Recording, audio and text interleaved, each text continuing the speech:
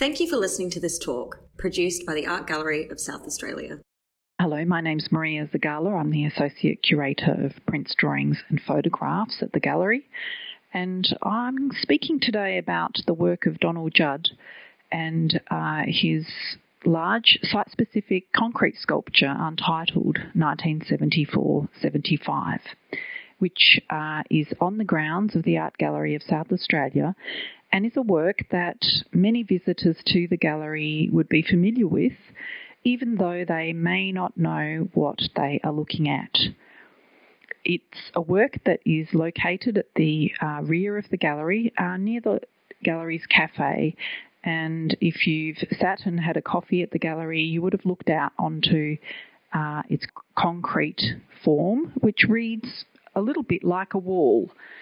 Now, this work is often a surprise to many visitors when they hear that it is actually a work of remarkable significance and by a major American 20th century artist, Donald Judd, who has been identified with the minimalism movement, but that is a label that he rejected.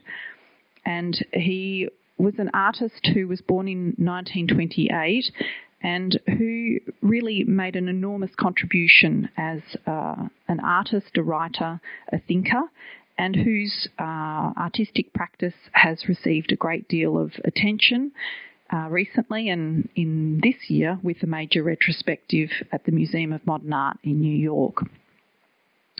And for that reason, it's great to focus on our work and really reintroduce it to some of our visitors who may not have spent time with it and understood some of the concerns that Judd was exploring when he made the piece. Well, firstly, how is it that it came to Adelaide? Donald Judd was travelling to Australia with an exhibition, Recent American Art, which travelled around Australia and was curated by MoMA in New York by Jenny Licht. And during the development of that exhibition, it was proposed, or maybe Judd proposed, that he wanted to do a major large-scale concrete work. And so the organisers of the exhibition and the various gallery directors in Australia were offered to take the work, and Adelaide was the successful gallery, really due to the work of John Bailey, its director at the time, and Ian North, its curator. The work, when it was built, caused great controversy in Adelaide, and when it was unveiled in 1975, there were protests which were led by Brian Medlin, the Professor of Philosophy at Flinders University, who, with the Progressive Art Movement and a group called the Workers' Student Alliance, were very critical of American imperialism, and in this heightened atmosphere of anti-Vietnam War protests, the work was interpreted and seen perhaps as a symbol for American imperialism. And so at the time, headlines in the local paper here read, for example, "Does Judd have any defence?" ? So it was work that was heavily criticised and now perhaps is a work that is rarely engaged with and not very well known, and that's something that hopefully will change with the greater focus on Judd internationally and also through our building of our content on our website with the preparatory drawings and photographs, archival photographs of the work. The form itself, the triangle, he didn't know he was going to be working with a triangle until he arrived. He had been told that the site would be flat. However, when he saw it, the land sloped at quite an angle, and when he looked at the site, he decided that a triangle would be the best solution for what he was trying to do. Now, the work itself is, as I say, a large concrete form, and to many visitors it seems remarkably inexpressive almost, that it is even a form that is so austere, it is hard to see its beauty. However, I've had the privilege of working and looking out over this sculpture. My office faces it, and I'm able to see it and have been able to see it at different times of day over many years through different seasons. And what I can certainly say is that there is something about this concrete form that changes with the sun and the light. And for example, when the sun is strong, the contours look as if they have been cut. They are so sharp. And when the light is soft, the concrete form seems to recede into the land in a less obstructive way. So it's a work that has a remarkable grace and beauty and subtlety, although, as I say, for many it is a concrete form with few resonances. So concrete as a material, its associations, of course, are industrial, and Donald Judd was very aware of that when he chose the medium. It also is a medium that allows for a remarkable unity in its realisation, because concrete is poured and there is none of that build of forms and components, say, in other sculptural forms.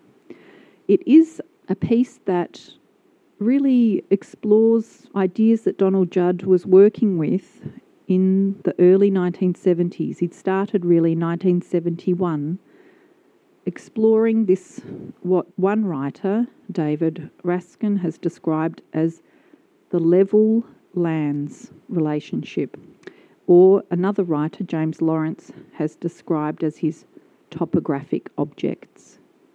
And both of these terms, level lands or topographic objects, really describe what the relationships that he was exploring in his sculptural form.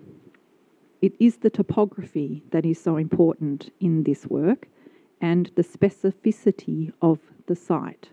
So when Donald Judd selected this site for this sculpture, he was exploring the actual specific local conditions. And the sculpture does have two relationships in it.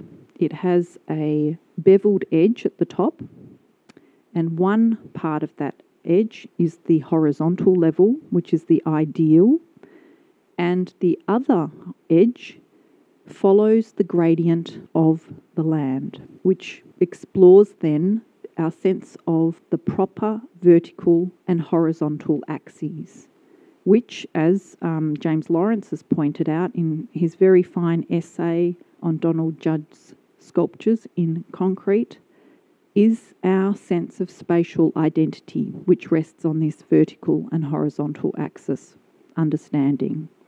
So, what does that mean? Well, when we stand in front of the work, we are constantly searching for the ideal, that horizontal axis. And for anyone who's ever lost their sense of balance, you know how important that horizontal is.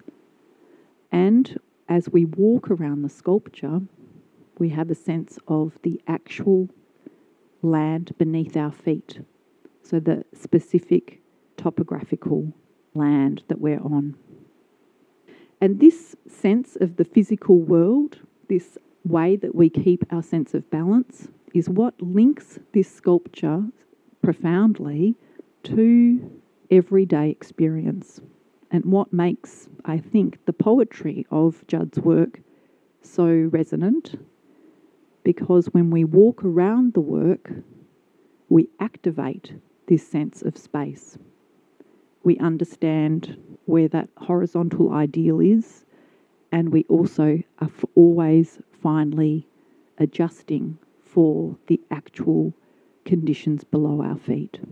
And just perhaps to give some context to how the work was received, as I mentioned, Donald Judd came to Adelaide in 1974, and he worked with a local building company and a concrete company. Really, it was the drawings that the curators here at the gallery provided to that company from which the final sculpture was made. And Donald Judd never saw the finished sculpture, and we know that he was always very fastidious about the display of his works and their finish, and had very high standards for that. And so we don't know how he felt about the final resolution of this work. And it has changed over time. And so now, some 40 years, 46 years after its construction, it no longer has the sharp edges that it once did. And concrete, which seems like such a hardy, robust medium, is in fact much more fragile. And all of those, and also the land on which the work was built, has changed and has been built up over time. So in fact, our reading of the beveled edge is no longer accurate with the slant of the slope. And yet the work, I think, retains its remarkable power and is, I think, one of the great masterpieces in the gallery's collection. Thank you.